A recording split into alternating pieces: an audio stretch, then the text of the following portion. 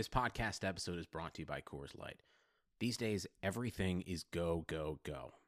It's nonstop hustle all the time. Work, friends, family expect you to be on 24/7. Well, sometimes you just need to reach for a Coors Light because it's made to chill. Coors Light is cold lagered, cold filtered, and cold packaged. It's as crisp and refreshing as the Colorado Rockies. It is literally made to chill. Coors Light is the one I choose when I need to unwind. So when you want to hit reset, reach for the beer that's made to chill. Get Coors Light in the new look delivered straight to your door with Drizzly or Instacart. Celebrate responsibly. Coors Brewing Company, Golden, Colorado. Before you mash that fast forward button to move to the beginning of today's episode, I'd like to quickly tell you about some ways you can support the show and everything that I'm doing right now. You can support the show on Patreon by going to patreon.com/ChaseThomasWriter. Again, just go on over to patreon.com/ChaseThomasWriter. Become a patron for as little as $5 a month. Or you can subscribe on Apple Podcasts and leave a rating and a review. It's incredibly important with the way iTunes works. So if you have a second, please leave a rating and or review and subscribe on iTunes.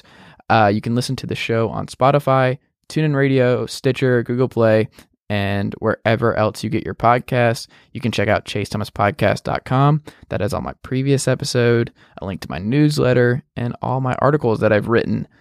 You can also follow me on Twitter at Chase_Thomas. You can like the Facebook page at facebook.com/ChaseThomasWriter, or you can just tell a friend you found this independent sports podcast that they should check out too. Thank you for listening. You're all the best. And I think we've reached the point in this intro where my Uncle Darren can play me in. All right, let's go. The Chase Thomas podcast. My nephew needs me to record. See, I already hate it. I hate it. Hello and welcome to another episode of the Chase Thomas podcast. We're recording this early on a Tuesday. And my guest today is Field Yates of ESPN, the Fantasy Focus podcast. And Field, good afternoon. How are you doing? I'm doing great, Chase. I appreciate you making some time for me today. Okay, I want to start. I've been going back and forth. We still have a couple more weeks till fantasy gets started. I've done my own league for years and years now, and I've gone back and forth if I want to go through it again. I think the commissioner aspect is wearing on me. I'm 27 now. I've been doing this like over a decade, and like managing everybody else and making sure people are doing everything they need to do, and everyone shows up for the draft and the text messages back and forth, the emails of like, oh, I can do this time. It's the bigger the league, the more difficult it is to schedule a draft that everybody can make. I thought smartphones would fix this because you can draft from your phone and just being able to walk around, and if you do have other plans, you can still do that. But I'm exhausted. I don't know if I can do this another 10 years. Field. Well, I'd say this. The reality for managing or handling commissioner duties in a fantasy league is two things. The draft is the hardest thing to orchestrate because at the end of August, which is typically when drafts are, oh, by the way, is like one of the final few weekends that people, at least geographically, can enjoy the summer months, right? I live in New England. I don't have, 30 weeks of sunshine during the year. So my August weekends and August weeknights, frankly, matter. They really do. Second of all, it's not just setting up the draft. It's also the getting people to send along complaints, rules, objections that they would like to have to improve the league, but not only when they bother them. Like, it's not when, hey, some rule change impacts a person's team and they want to vent their frustration to you. It's, hey, in the 6 months between the fantasy season concluding and draft season beginning, send along a few pieces of useful information and insight that can help make our league better. It's a labor of love being a commissioner is. My suggestion is if you can, try to find a cohort who might help, maybe not necessarily in title, but at least in support, co-commission your league. That's a good idea. It's just finding someone I can trust. It's I need my consigliere. That's what I need. That's what it's all about. I fully believe that. Yeah. So I do think, though, with fantasy football, my favorite thing has always been the draft. I think that's the most exciting thing. It's always fun to see who's going to draft Aaron Rodgers in the first round, so I can already X them out of ever winning the title that year. Has that ever happened, anyone drafting Aaron Rodgers in the first round? Because I feel like every single year I've done this, someone's done it, and they've always been bad come regular season time. So has someone done it and then won a championship, Yes. or someone done it, period? I'm sure I would be floored if that I don't had not believe it, happened man. I don't think it anywhere. has. I think it's a terrible strategy. People get antsy Well, about quarterbacks, and they're like, oh, Aaron Rodgers is still sitting there. Got to do it. Yeah. I don't get it. Yeah, I mean, sure, it's happened. I would imagine there have been leagues where Aaron Rodgers has gone first, or in the first round, I should say, and people have won. And I'm not just talking about, 6-point passing leagues or 2 quarterback leagues. But, the reality is it's an important rule. And I've done a piece that's we continue to trot out on ESPN and various platforms because it's evergreen in nature. It's the 9 rules to fantasy football drafting. 9 of the rules, not the only 9 rules. And certainly you can make the list 20 rules. You can make it 3 rules. You can make it a couple of cliff notes to follow during your draft. But I would just say this. Generally speaking, one of the most important things to remember is to be patient on quarterback. I tend to latch onto a quarterback each year that is being drafted way too low or going way too low in drafts. And you're thinking to yourself, why is that player going that low? And there often isn't a reason. This year, my quarterback example is Phillip Rivers. He's going 21st overall. 21st overall amongst quarterbacks. He is, he's one of the most prolific players ever. I mean, he basically rolls out of bed and throws for 4,000 yards and 28 passing touchdowns. So, my point is this. There's so much depth at quarterback. People who play fantasy football think that it is an exercise in football. It is not necessarily, it is related to football, no doubt about that. But fantasy football is a game of projection, and in some ways, I'm not trying to, sound like, a professor of mine from college, but it has some econ principles, right? Supply and demand tells you that when there's a lot of one thing and not so much of the other thing, in a lot of cases, the less prevalent thing has more value. There are a lot of really good quarterbacks. There aren't that many good running backs. So you should know that when you're drafting, you should prioritize landing a player like Todd Gurley or Le'Veon Bell or David Johnson over landing a player like Aaron Rodgers.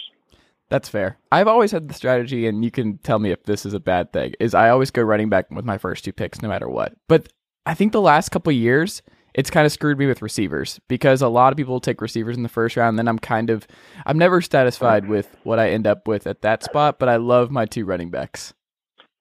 There's a strategy called zero RB strategy. And it's basically you load up on wide receivers early, wide receivers and pass catchers, and you're willing to be patient on running backs. It probably works better in PPR scoring because there are backs like Theo Riddick, Duke Johnson, James White, who are going to have enough pass catching acumen over the course of the season that they may not be ideal starters, but you can work with it. There's also the strategy you're talking about, which is just go running back, maybe even 3 straight running backs to begin a draft. The number one rule that I mentioned in fantasy football drafting, and again, this piece is all over my Twitter feed or ESPN.com, is this. Draft based on value. If I'm sitting at the 10th pick in my draft this year, and Antonio Brown is available at pick 10, absent Todd Gurley or Le'Veon Bell, also for reasons that we have that would make no sense, falling to pick 10, I am taking Antonio Brown. Okay. That's just how it goes. You need to draft for value, and you need to play the board. If, like I said, we are largely patient with quarterbacks amongst the collective staff here at ESPN. Now, let's say I'm playing in a league, a 10-team league, and Aaron Rodgers is available at the back end of the 5th round, somewhere between picks 47 and 49. Yeah, I'm taking Aaron Rodgers there. I'm okay with it. Okay. I'm just saying, on average, I don't want to be the guy that takes Aaron Rodgers 23rd overall, which is what I see all too frequently. Yeah. And you also mentioned in the 9 rules principles of just like you really don't need a backup tight end. You don't need a backup quarterback if you have a top 10 quarterback, but there is value in taking like a Pat Mahomes or somebody like that who might have the potential of like having that Carson Wentz breakout where he turned into like this MVP candidate last year. Because I had Cam as my quarterback. I drafted him like the 3rd or 4th round, I think.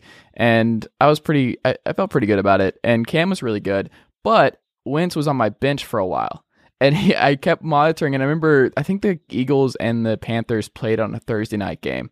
And I was saddled with the situation of like, who do I start in this game? Because I hated that feeling. So I understand the idea of like not drafting 2 quarterbacks or having 2 quarterbacks in the roster that are both really good. And I ended up just going, you know what? I just need to pick somebody and stop like racking my brain all week whether or not who I should start between Newton and Wentz because it was just driving me nuts. And I was going to feel sick about whoever I sat either way. So I just went with Wentz down the stretch. And then, of course, he got hurt. So then I could just play Cam the rest of the year. But I don't like that feeling. I hate having to go back and forth on that every week. Yeah, it's not easy. I mean, and here's the reality. Most people would tell you that's like a high society problem, right? Yeah. How do I choose between Deshaun Watson and Tom Brady this week? The answer is right. Most likely, here's what I would say, is at the beginning of the season, it is okay to roster 2 quarterbacks that have a lot of upside.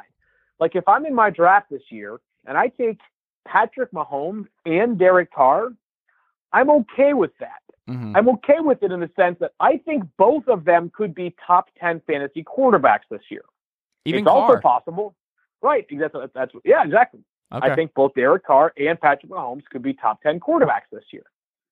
It is not a guarantee, though.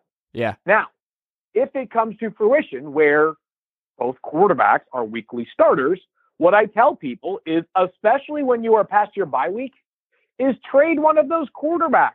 Now, there are certain leagues where holding on to quarterbacks, multiple quarterbacks, is a little bit more beneficial in order to basically play defense. In ESPN, we play in a often discussed league called the War Room League. Mm-hmm. It's 16 teams, and you get to bye weeks, and there are 8 teams or 6 teams on a bye in a couple of weeks during the NFL schedule. So you just do the math. That brings it down from 32 to 26 available starting options, maybe 24.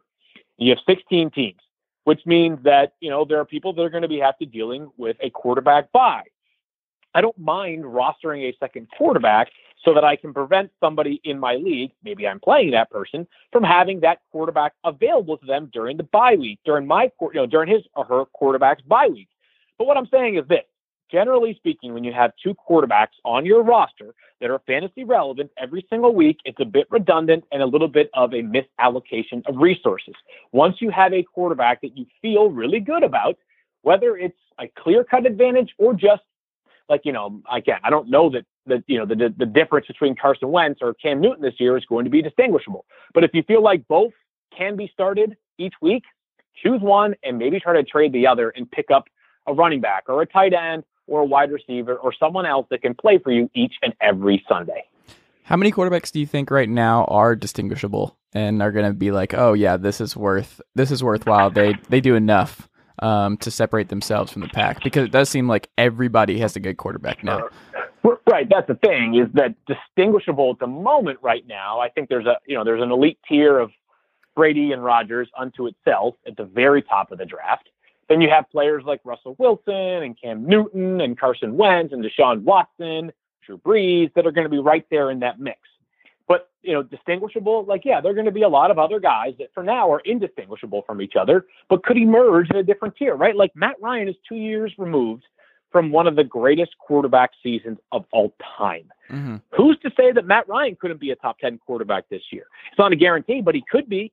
He might not be.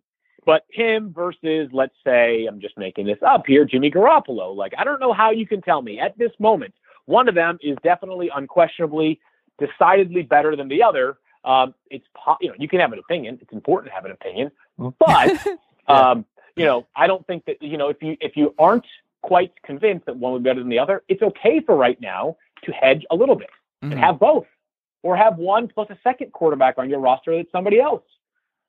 Yeah. It's going to be interesting to see how that all unfolds. But Brady scares me just because, you have the Edelman 4-game suspension. You have a really thin wide receiver core. Like Gronkowski flirted with retirement. They lost a lot in the running back spot. I don't know. It's interesting that you still have him in that top tier because, we shouldn't be doubting Tom Brady at this point. But I don't know. There is something where if I was drafting a quarterback this year and Brady was there in round 2 or 3, I would still probably stay away. I would be terrified of having Brady. Yeah, round 2 or 3 for sure, I'd stay away from him. But I disagree. I don't see it nearly the same way that you do. But that's okay. That's part of what fantasy football is all about. Okay, so give me some of let's look in your crystal ball. Who do you think at the end of this year is going to end up being a fantasy superstar that we're not thinking about right now? Well, I'd say this. Let me just start by this. It's pretty rare that there's a player that we're not talking about that's going to be a fantasy superstar. Okay. There is an incredible level of coverage in fantasy football. And it's one of the great things about the industry. There are so many people who I respect more than I can probably properly articulate. that cover fantasy football. And they scour tape and information and outlets and websites endlessly to gather information. Like, I'll give you an example of a guy. I think Evan Silva from Roto-World is one of the best fantasy football minds, period. Yeah. You'd be hard-pressed he's great, and you'd be hard-pressed to think of somebody that Evan Silva isn't aware of or hasn't at some point mentioned, whether written, tweeted, articulated through a podcast, video, you name it. That's just the way this league is covered now. It's a good thing for us because it shows how much interest there is in fantasy football. So I don't want to sit here and tell you that there's a guy that no one's talking about whatsoever that I think is going to be really good, because people are talking about everybody. But in terms of like true, honest to goodness sleepers, or like guys that are being, that are lesser drafted, here's what I would say. I think that Andy Dalton, again, this is deep. Andy Dalton has shown. Okay. He's shown. The point is this, but hold on, don't react like that and make it seem like I'm, pounding the table for Andy Dalton. The point is a player that no one is saying for sure will be a top 25 or, a top 15 quarterback. Uh-huh. We've seen it from Andy Dalton before. Like, why is it so crazy to think that a guy that was third in the NFL in passing touchdowns from week 3 on last year could not be a top 15 quarterback in fantasy? Would I think it's likely? No. Is it possible? Sure. Of course it is. Like, that's how fantasy football works. Is it totally nuts to think that, LeGarrette Blount could score 9 touchdowns this year for the Lions? Not totally nuts. No. Would I want him as starting running back for me? Definitely not. There are so many. I love what I've seen from him, and I'm a big Carry-On guy. He seems like someone who could have the Kareem too. Hunt. He could have the Kareem Hunt year. Is there anybody in that category who makes sense to you? Of like the guy who ends up turning into a running back superstar, like drafted, not a first round guy, but a later round who just gets an opportunity and like blows up? I'm not quite there yet, and here's why. Is last year we said, who was this year's Alvin Kamara or Kareem Hunt? Yeah. Which is another way of presuming that each year there is a Kareem Hunt or Alvin Kamara, right? There's not. Yeah. Like, who did Alvin Kamara or Kareem Hunt replace from 2016? Like, who was it that those guys were the model of from the year before, right?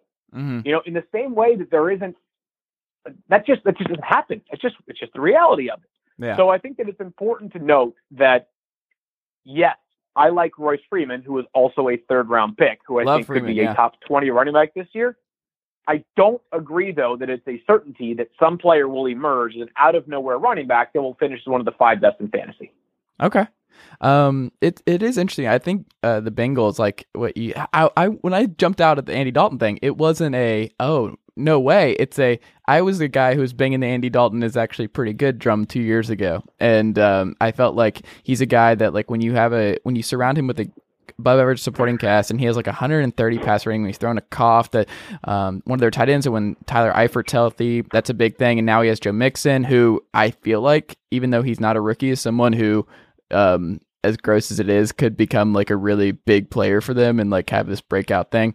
AJ Green, I'm a little concerned about Jalen Ramsey talking about how washed he was last year in that fight. So maybe Father Time is catching up with AJ Green. Maybe not. But John Ross, year 2, maybe he breaks through. I don't know. I like the Andy Dalton thing, and I think there are a lot of guys who feel like they could end up being big time players for them in fantasy. Yeah, I mean, I'm not. But just to be clear, I don't really have like this strong feeling about Andy Dalton this year. The point is simple, that like you can make a case for somebody. And I thought that Mina Kimes, who's one of the best there is, had a really interesting term that I think applies to a lot of quarterbacks. And I think she wrote a piece about Tyrod Taylor last year and kind of equated your opinion of Tyrod Taylor as somewhat of a Rorschach test, right? It's an interpretive measure of a quarterback. And you can see players through different lenses, which is often the case in fantasy football, right? I mean, a couple of years ago, Blake Bortles was tremendous in fantasy football. He just stunk in real life. Last year, he was better in real life, but wasn't as good in fantasy football. So, we have different prisms that we view quarterbacks through. From a simple, could he get me 16 or 18 fantasy points per game prism? Sure, there's something there with Andy Dalton. Is it difficult to parse between that situation where it's like you have the fantasy football mind of like, oh, they're good for fantasy, but they're bad for their team? Does that get more difficult the more in the weeds you get in fantasy football, differentiating between like a good player versus a good fantasy player? I don't know about that, only because I do believe there's so much crossover between the two, right? I mean, there are so many things that apply to fantasy that also apply to quote unquote real football and vice versa, right? I mean, Adam Schefter breaks a story that, whatever it is, the Giants are trading for, I'm just making this up, Teddy Bridgewater, okay? Mm-hmm. Just totally making stuff up here. Well, that makes sense for them, actually. Yeah, but go ahead, yeah. But still, all right, let's say he breaks that. Uh-huh. You know what the first question is going to be, to me at least? It won't be, hey, does Teddy Bridgewater make the Giants a playoff contender? It's going to be, hey, does this impact his value in fantasy football? Does it impact Odell Beckham Jr.'s value in fantasy football? Does it impact Saquon Barkley's value in fantasy football? I'm just telling you that's how people interpret information now these days, which is certainly good for our business, and I'm very happy about that. I think it's worth keeping in mind that people are smitten by fantasy football, and I think with good reason. And I think that the crossover between fantasy and, again, air quotes here, real football is something that's good for everybody. Does the legalization of gambling change anything for fantasy football in the future? I don't know about that. But I don't know that it changes anything necessarily. But one thing that I would say is that basically fantasy football's done a lot of things. But one thing it helped the league do is expand its audience, right? So you're watching Thursday night football and it's the Chargers and it's the Ravens. I have no idea whether Chase has any interest in either one of those players. I have no idea if that's the case for you or not, or any other one of those teams. But you might, if you play in enough fantasy leagues, have Michael Crabtree on one of your rosters, and all of a sudden it's Thursday night and you're choosing between, Parks and Rec reruns or a Thursday night football game between two teams and you're from a different city. You might say, no, I want to watch. I want to see if Michael Crabtree gets me 14 points this week. Yeah. Or I want to see if he can score a touchdown. So I think that in the same way that fantasy football helped build an even more robust audience for the NFL, I think sports gambling and sports betting will do the same thing, right? I think that, you may not have a vested interest in whether the Bucks beat the Falcons this weekend, but you might have an interest in whether or not they come within 3 points. And if Jameis Winston hooks up with Mike Evans for a touchdown, even though they're down by 10 points with 30 seconds to go, they're not going to win the game, but all of a sudden they're down by 3. That might interest you. So you're going to stay for that. So I think it has a chance to help grow the overall football audience more and more. And I think that the more people that like football, the more will play fantasy football. Yeah, I agree. I think it's going to be fun. It's good for the league and good for expanding the reach. I agree. Field, this has been great. I really appreciate you taking the time. No problem, man. Glad to do it. All right. Well, we can find you on ESPN. We can listen to you on the Fantasy Focus podcast, where you co-host the podcast with your dad. You do that a lot. Matthew Berry is now your dad. Just got to make sure people know, people know. Exactly. Well, I appreciate it. We can find you on Twitter at Field Yates. We can listen to you on the podcast and read your stuff and watch your video on the 9 rules for your fantasy football draft and how to go about it. So, Field, I appreciate you taking the time and good luck this season. All right. Thanks, Chase. Good to connect with you.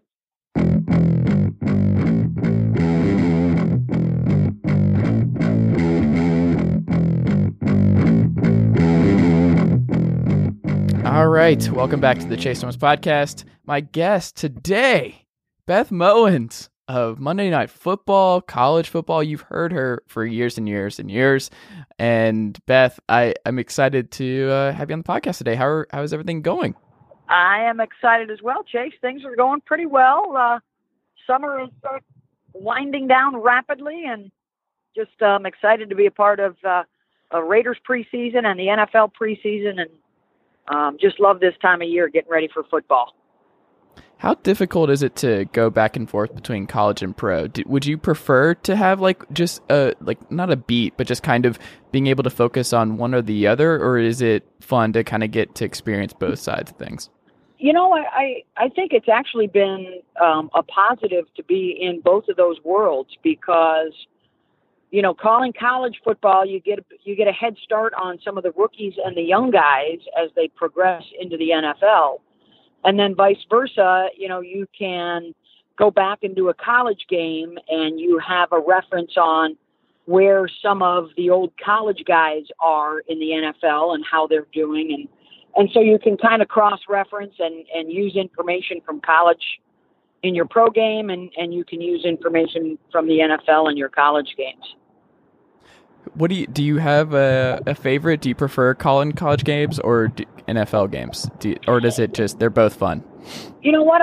It doesn't really matter to me. I think the the big difference for football, whether it's college or the NFL, is just the fact that it's one game a week. And, there's there's a build up and an anticipation and sort of a preparation that you go through throughout the week as you're gathering information and watching film and then arriving on campus and talking with coaches and players and interacting with fans. That just kind of, makes it special. It's a different feel, certainly on a college campus on a Saturday. But there's also a tremendous energy in a pro city on a Sunday morning and a Sunday afternoon when you arrive at the stadium.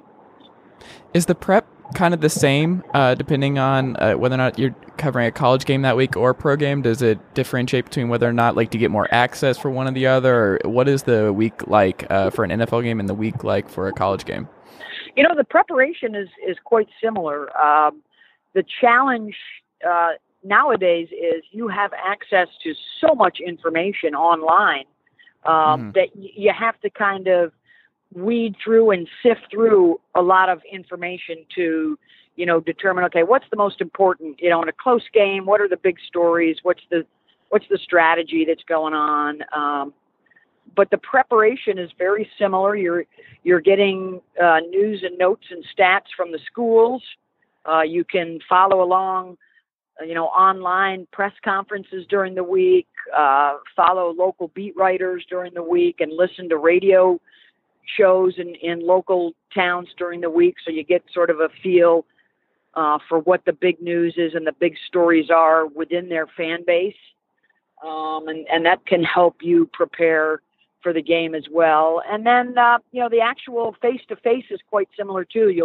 You'll meet with the head coach and the coordinators, and you'll probably get a chance to talk to a few of the key players. And so you can add to your storylines and your storytelling through that. Who are you excited about talking with this fall? I'm sure you know your schedule and a lot of the games you'll be covering. You talked about, before we got started, covering Georgia and the Austin Peay game, and you'll obviously talk with Kirby and guys like that. Is there anybody you've circled on the calendar? You're like, ooh, I'm excited to talk to this person this fall. Well, I think what's interesting maybe that fans don't realize is we don't know a lot of our schedule ahead of time. If you're doing Monday night or Sunday night football, you know your schedule. If you are doing a full CBS or Fox during the year, you may know a month or two in advance. But a lot of the college games, all we know are our first couple of weeks. And then it's sort of wait and see who's winning, who's doing well, what games become bigger or less important as the season progresses. So, we know we're in Georgia the first weekend, and that's real exciting for me. Even growing up in the Northeast, obviously SEC football is special, and Georgia is one of those places, between the hedges. There's so much history there. I'm excited I've never, been to Sanford to call a game before. I've been on campus for just about every other sport. So, Athens is always a cool place to go to. And then I know week 2 will be the Monday night football game.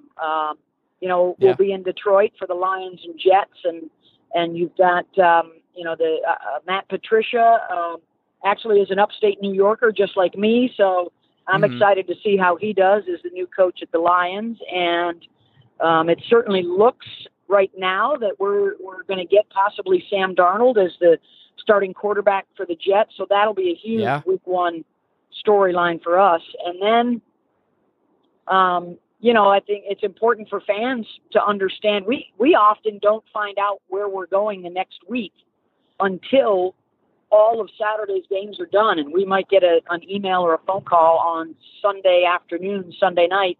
Okay, next week you're going to Florida or you're going to UCLA, and it's sort of a scramble on Sunday night, Monday morning to sort of get your ducks in a row and get your travel and all that, and start your preparation. Okay. So you brought up Monday Night Football. Do you think this year, what are some things you learned from doing it last year? I mean, you opened up in Denver against the Chargers, and with Rex Ryan. You won't have Rex this time. I think it's Brian Greasy. what did you learn or what did you gather like going into Monday Night Football last year that's going to prepare you to make things a little bit easier? Or like what are like the whole Monday Night Football experience? Like what are some things that you experienced last year that it's not going to kind of catch you by surprise this year? Chase, I think going through it the first time, no matter what the job is, you get a sense for what to expect, and you certainly feel a lot more comfortable the next time around. And I think the biggest thing for me was I really didn't do anything differently in terms of my preparation, in terms of building some team chemistry. I like to call our crew a team. We're all there to help each other out and to push each other to get better. And so I didn't change anything to get ready for Monday Night Football. And that was big for me going in, and I'll do the same thing this year. It's a lot of preparation that, started in the spring when we found out who our teams were. And that's the nice thing about having the first game of the year. You know well in advance. And so your preparation is you to do that and to get ready. And then, I think the big thing is, don't worry about what's happening around the game once they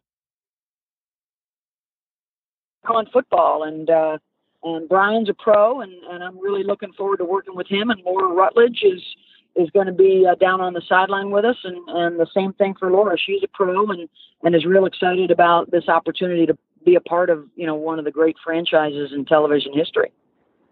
What was your favorite part about calling Monday Night Football last year? Was it the missed kick that got called back and they had to redo it? Was that the coolest part? Poor kid. He was a hero for a little bit, and then they called it back. It was so sad.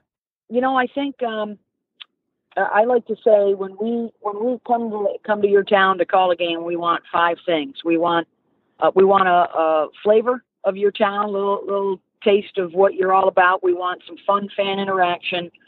We want a competitive game. We want a close finish, and then we want a safe, swift journey home. And we got all of those on Monday Night Football. And we live for the fourth quarter. And if we've got a tight game and we've got a play at the end to decide it, that's as good as you can hope for. And we got that. Just the drama of Monday night and a national TV audience, and to be a part of that was spectacular. So that fourth quarter, was something you dream about as a kid, and to be a part of that was pretty sweet. What's the hardest part about being a play-by-play commentator? It's a lot of talking. Probably 200 to 300 hours on the air throughout the course of the year. And so just, probably the hardest part is just maintaining your focus throughout. There are so many things that can take you away from the game. You've got a lot going on in your headset. You've got graphics coming at you and replays coming at you. And, the real challenge and the real fun, really, the excitement of that is maintaining your poise and embracing those kinds of moments and making the most of them. Yeah, and I think it seems like it's one of those things where I'm sure you've experienced this over the years of like people, like I think a lot of sports fans think they could do something like that, and they shout at their televisions and they'll say things and they're like, oh, I could do that. It's like, how much do you have to put up with that, especially from your family and friends of like, oh, you get to do this job that like the coolest, it's one of the coolest jobs that you can have. And everybody's a professional. Everybody's a sports fan. Right. Oh, you just you take it with a grain of salt, and you have a lot of fun with it. And, my family and friends have been great over the years and wonderful supporters, and most of the fans are awesome. The ones that aren't, you just kind of shake your head and move on. But it is a terrific job. And that's the thing that I remember every day when I get up. If you're passionate about what you do, you never work a day in your life, and it never feels like a job. And I've been lucky enough to, have that dream when I was little and figure out a way to get paid for it. So you've always wanted to go into play-by-play commentary since you were a I little kid. always knew, yeah. Ever since I was a little kid, I kind of realized, all right, the analyst, I'm probably not going to be that superstar athlete or the former coach, but that other guy, I could try and do that job. And I grew up in Syracuse, and most folks are familiar with all the great play-by-play announcers that came out of Syracuse University and the Newhouse School. And so I had tremendous role models right there in my backyard growing up, and followed the course of their careers. I also kind of knew he went to Syracuse. Tirico and Marv Albert and Bob Costas, Dave Pash, Dave O'Brien, McDonough, just tons of it. Yeah. And so there aren't a whole lot of women that have been doing this, and I kind of figured as a kid, well, if they're looking for a woman, to do women's sports, maybe that's a foot in the door, and then I can, try and figure out what other things they'll let me do. Yeah. Did you ever think I'm going to call a Monday Night Football game one day? Was that on your mind, or when did that start to creep in? I'm close. I can do this. When you dream, you got to dream big. If they don't scare you a little bit, then they're not big. So, yeah. I was in the World Series and the NBA Finals, so there's still a lot out there to shoot for. You enjoy all those amazing moments, and it was pretty special to be a part of Monday Night Football, and I look forward to it again. So if you did not focus on college, it does feel like, if you could call anything else, is there another sport or another league that you're interested in doing more play-by-play commentary for, or is football your favorite? Football is always special. Basketball, I actually played in college, and my dad was a coach. That's sort of, running home to mama, if you will. That's what I grew up in. And I love calling the women's softball, the Women's College World Series is one of my favorite events in the world to work. I've been fortunate over the years. I love calling soccer. I would love a shot at a Yankee game and a men's World Cup. And, there's all kinds of different things golf is another one. I've done a little bit of golf. That would be pretty sweet to work on a major. So you got to keep dreams out there. Got to keep shooting for stuff and see what happens. Is there a sport that's more difficult to do play-by-play that people may not necessarily think is the case, but it's this is actually you have to, golf obviously is very different doing play-by-play for golf than other things. Is that something that you have to just kind of how do you prepare for that, knowing this is a different, do you have to change your approach from sport to sport? You may not change your preparation, but there are different ways to do game boards, and there are different sort of cadences and what we like to call contour and flow. Obviously, there's not as much actual play-by-play in golf and tennis. There's a lot more commentary between shots. So there's little differences like that. Hockey is a big challenge because you constantly have guys jumping over the boards coming on the ice. So it's a constant, the lineups are constantly changing, and guys can end up anywhere on the ice pretty much at any given time. And most of the time your hockey commentators are way up high in the rafters. So that's probably one that's really challenging.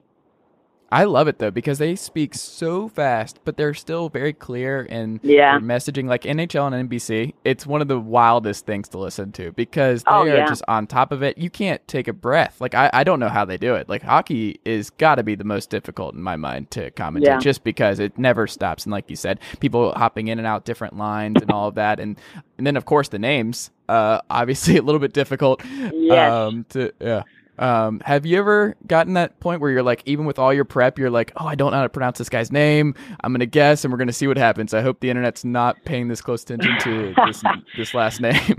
That is actually one thing that you can never get away with because there's somebody always listening out there that will catch you and then your credibility is immediately in question if you can't, nail the name. So that's one thing we do.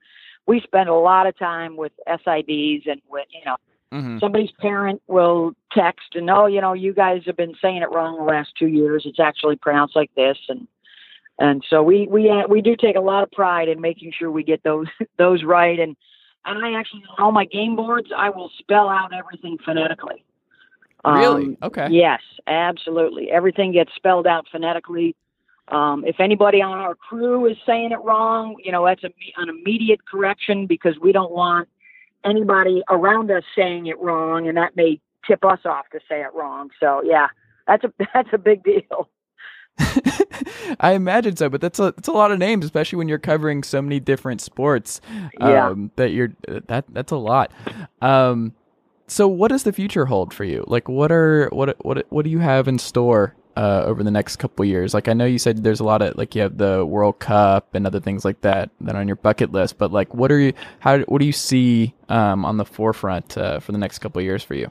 I love doing what I'm doing. I've got a nice little routine of some NFL and some college football in the fall, and then swing right into basketball season and finish it up the end of the school year with softball and the Women's College World Series. So I love doing that, and you want to try and find carve out a niche for yourself in different sports, and so hopefully I'll get to keep doing what I'm doing.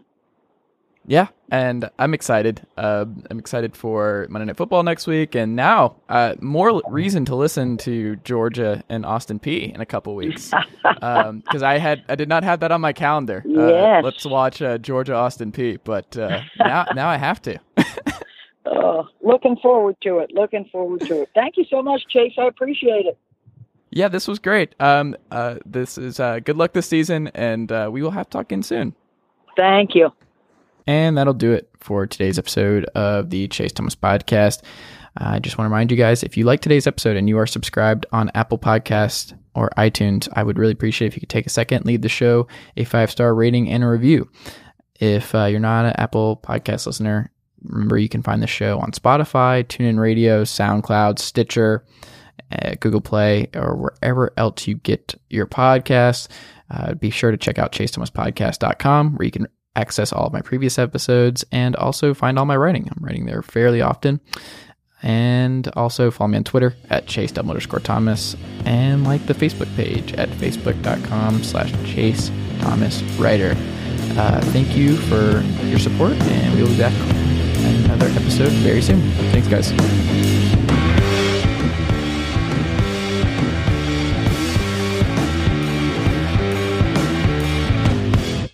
Sugar Ray Leonard, Roberto Duran, Marvelous Marvin Hagler, and Thomas Hearns. Legends, whose four-way rivalry defined one of the greatest eras in boxing history. Relive their decade of dominance in the new Showtime sports documentary, The Kings, a 4-part series premiering Sunday, June 6th, only on Showtime.